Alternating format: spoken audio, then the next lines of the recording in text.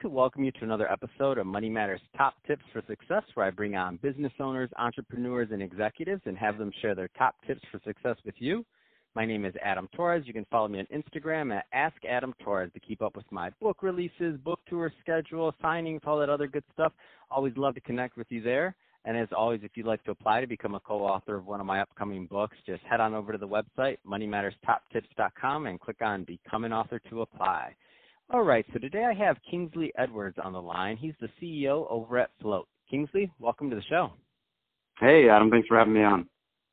So I'm excited to get more into what you're doing over at Float. I feel like everything surrounding monetary issues is just super, not just trendy, but important for all of us and how we go forward with commerce across not just borders, but, even domestically. So I'm excited to get more into what you're doing over at Float. But before we do that, let's get a little bit further into your background. How did you get started in business and as an entrepreneur? Well, going way back, in fifth grade, I had a business where I would pick up people's trash for like a quarter outside and dump it off in the dumpster. But kind of my more serious first venture was another crypto startup back in 2013, where we developed a way for people to play against each other in popular video games for Bitcoin.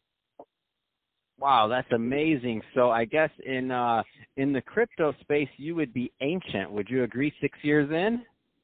Yeah, 6 years in. It like in normal industries, that's kind of mid-tier. But in crypto, yeah, that's kind of going way back, and time moves very fast in crypto, and things move very fast. So, yeah, I like to think that I bring a lot of experience and professionalism to the industry. That's awesome.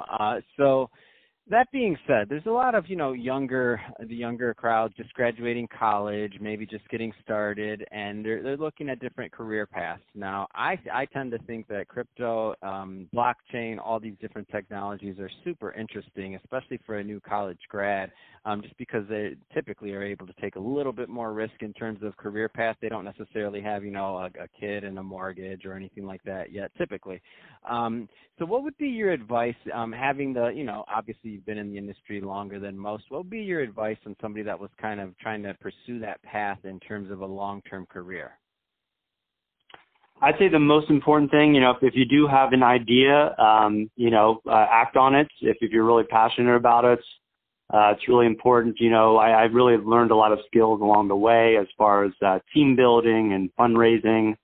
A big thing that, I'm seeing return on my investment on is actually investment into social capital, making those relationships with investors and fellow entrepreneurs, marketers, people that can help you. But, I think also it's also important. You see a lot of entrepreneurs that are kind of fake when they develop these relationships, but it's important to be true to yourself and who you relate with and interact with. So make sure, you find out who else, if you do interact with them, who else kind of fits your persona or fits kind of, or can be put into your tribe, and, just help each other. Oh, that's great. I like the way that you really describe creating a community around your business and your business brand, and especially in some of these more, let's just say, pioneering fields right now where it's really unknown. It's not really established in terms of has it been around 100 years yet, right? It's not like you're getting a job at the Fed or you're doing something else like that already has a long track record and different things. So I love your advice on that, because I think that's what makes your I believe that's part of the reason, just your mindset behind that, of why you've lasted in the space so long and why you've prospered and why you've, gone on to launching, in this case, Float. So Kingsley, let's talk a little bit more about what you're doing as CEO over at Float. So what kind of problems are you looking to solve in starting this company? Yeah, so Float is a social networking marketplace, and again, going back to the relationships, we, myself and my partner, we developed some really good relationships with popular content creators on YouTube, Facebook, and influencers on Twitter. And a lot of people that we were following, independent journalists and a few other, people from different industries, started getting frustrated with kind of the opaque censorship policies of the current tech platforms that exist today. So we have friends that have been deplatformed or demonetized that have hundreds of thousands of followers.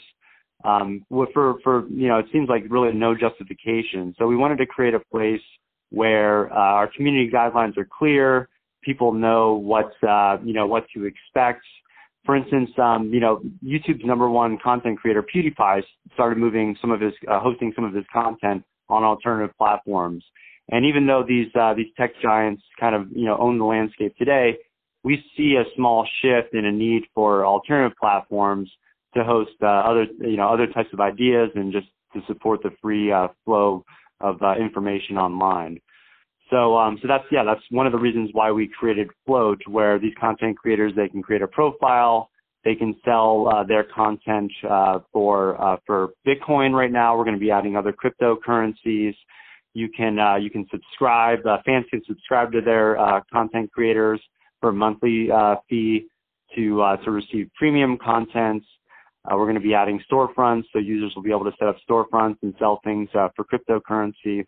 And we really believe that like we've covered, I've been in crypto for a while, and I've seen it grow from Bitcoin less than a $100 million market cap.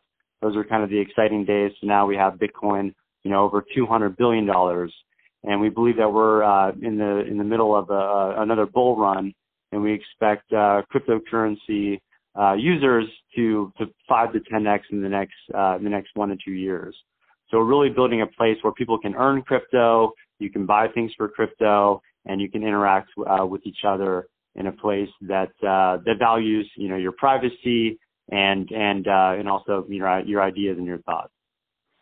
Wow, it's really interesting, and I think that this is the only way that really control is taken back from some of the huge companies, right? I'm looking, so I'm not going to claim I know much about it. So if you can go into it a little bit more, because I don't know if the audience all know also about this whole demonetization thing that's going on with some of the big platforms. What's that all about? Yeah, so large tech platforms, they're claiming a lot of times that some content out there isn't advertiser friendly, but in reality, if you look at the history of YouTube, I mean, it's all based on independent content. It seems like the shift now is going more towards corporations. For instance, my YouTube playlist, I don't follow any necessarily mainstream news outlets. I follow more independent journalists. They're covering things on the ground.